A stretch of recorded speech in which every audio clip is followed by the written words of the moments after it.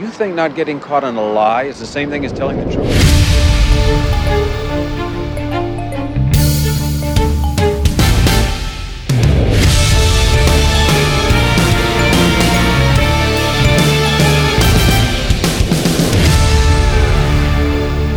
Hello and welcome to another episode of Kill James Bond. I am Alice Caldwell-Kelly and I am joined by the full cast, the full complement of our podcast today, because we've got Abigail Thorne, we've got Devon, and we've got Nate Bethea. How's it going, Nate? It's going very well. Thank you for having me on. It's always an interesting experience because I normally listen to this, post it's been recorded. And so I'm just sort of like, ooh, I'm on a real recording. I can change things. I can change the direction of this episode. I can really fuck it up and derail it. So yeah, always exciting. Yeah, and we made us all watch 3 Days of the Condor, a 1970s sort of classic of that genre. It's got Robert Redford in it. It's a conspiracy film, right? It's the United States government is controlling everything and it's using it to do evil sort of film, and it's pursuing... It's using it to pay YouTubers... What? Oh, okay. Yeah, exactly. And it's pursuing one guy against the system, right? We love those kinds of movies. We've talked about stuff that's inspired by them. I saw a tweet years ago where a guy said that 3 Days of the Condor is a movie about a man who dresses so fly the CIA wants him dead. That's literally true. Yes. That is very true. I would also say that it's a movie about how you can defeat the CIA single-handedly as long as you carjack the hottest woman you've ever seen. That's true. Mm-hmm. And it's also a film about what if the CIA had a succession of smaller CIAs within it that were... Don't think that I don't have a drop for that particular line. Maybe there's another CIA inside the CIA. Maybe there's a little miniature CIA inside that CIA. Maybe there's a society within society. Like a Matryoshka CIA, yeah. What if there's like one really small CIA that doesn't come apart and that's the real CIA and then it's just surrounded by a bunch of other CIAs? Just fake hollow CIAs. I have to say though, I'm not a lifelong New Yorker, but I lived in New York City for 4 years and spent a lot of time there for various reasons in the years prior. So anything that captures bad old New York is always a delight to me. There's some real early 70s New York in this movie. Yes, there is. There really is. There's a bit where he gets almost run down by a cab and the guy puts his head out the window and goes, "What the hell you doing, man? Go you sleeping at night, will you?" Perfect. It's just perfect. Absolutely no notes. But so we begin in a sort of quite collegiate intelligence agency.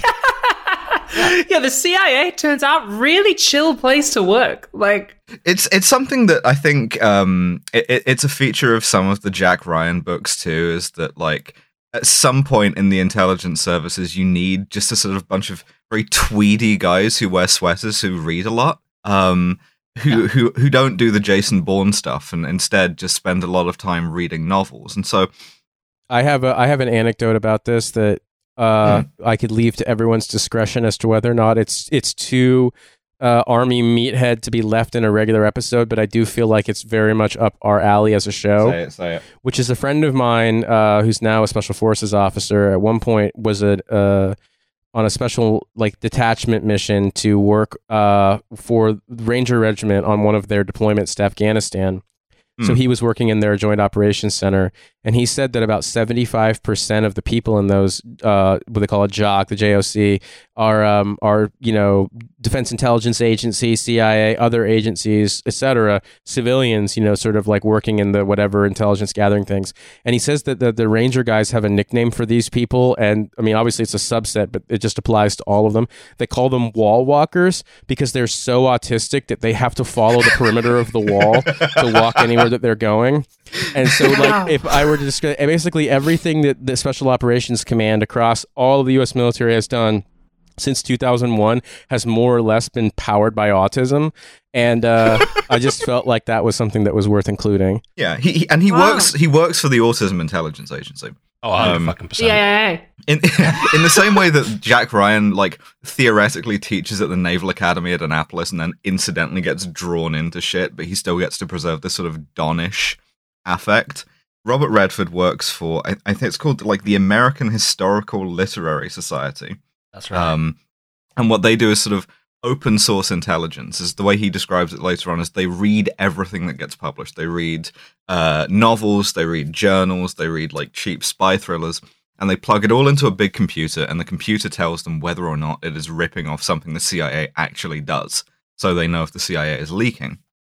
That's a cool idea. But also, like, we see that he gets his own office and, like, he comes to work in jeans. It looks like such a nice place to work, right? genuinely. And his girlfriend works there, and, like, it just Janice. seems like a very relaxed atmosphere. Like, yeah, what's funny is we get, like, a solid 10 minutes, which doesn't seem like a lot of time, but it does a lot of work introducing just the people he works with, his office. He's late coming in, and when we introduce him, the first shot of Robert Redford is him wearing a sort of a beanie hat like Boris Johnson wears one, riding a 1970s e-bike in New York City traffic. Yeah, riding north on Park Avenue, like to 77th Street, where they have this townhouse, converted into an office, basically looking like me in traffic. But it's like a moped. I don't even think if it's an e-bike, that's amazing. But yeah, he's riding a moped amid a sea of like gigantic 70s boat cars.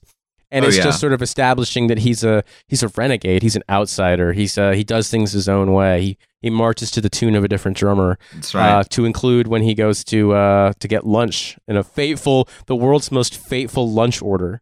Yeah, his boss hands him some report and then sends him out to get lunch in the rain, and he sneaks out the back, which makes their ex-military security guard very mad because it's unauthorized. and we see that the building is being watched by somebody in a car who is crossing off names on a list as they enter. And leave. So they don't see him leave is the point. But they see him come in and they cross his name off the list, and the surveillance glamour shot returns. I don't remember what movie did this last, but having a photo of someone that's meant to be a surveillance photo, but because it's an actor, you just have like a 5x5 glossy of Robert Redford. It looks like he should have signed it, and they just tick him off the list, and it's like, yep, Robert Redford is in the building.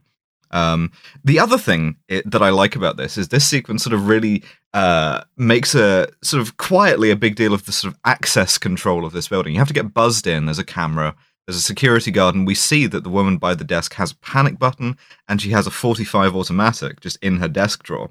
And throughout this scene, people are constantly going in and out and opening the door and answering it from mail and stuff for different reasons, and it's always like a slight hassle. I think Robert Redford goes to check on his moped because some teens are trying to steal the wheels off of it or something. And I fucking adore the first half hour of this movie so much, and the first 10 minutes where it takes so much time and care, setting up this ensemble cast. Everyone's in there. They've all got their own little foibles. There are people who get one line, but they're treated as if they'll have the entire rest of the movie. Yeah, and it's really, really good in setting up that this is just Redford's just gone to work today, and it just so happens that some of his habits have completely saved him. Like when he goes out to get lunch through a back entrance because it's raining, and someone comments that he always does that when it's raining. It's really good. There's a nice little detail as well, which is that Robert Redford has been reading a bunch of mystery novels or something that have been translated into a weird assortment of languages. Yes. And anyway, he's compiled this report that says, Arabic but not Russian. Yeah. At one point, he just I don't know why I pulled this to drop, but Dutch. But not He's compiled this report that's like, hey, I reckon some weird shit might be happening, and he's passed it on up the chain to his supervisor, and then he gets it back, and they're like, no, they don't think it's anything, so just forget about it, right? Yeah, this anything to me, kind of thing. Yeah. Mm-hmm. And we see outside some more of the surveillance team assemble. There's a guy wearing a big rain poncho who kind of looks like me. There's a mailman, and then there's also a guy who I will be referring to temporarily as Mr. Euro Vibes. And it's fucking Max von Sydow walks into this shot, and I'm like, young. There he is, baby. That's the leader of High Hrothgar himself. and he's looking great in this movie. We're gonna sort of talk a lot about Robert Redford's fits, which are incredible. But to me, Max von Sydow's fits in this are great. He's dressed exactly like the hostage takers in The Taking of Pelham 123. 100%. 100%, yeah. He's kind of the same character even, because there's this 70s American fascination with and repulsion of European mercenaries. Great point, Alice. Sadly, if the people wish to hear the rest of it, they'll have to go to patreon.com/killjamesbond and sign up for about the cost of a tube of tennis balls a month. Roughly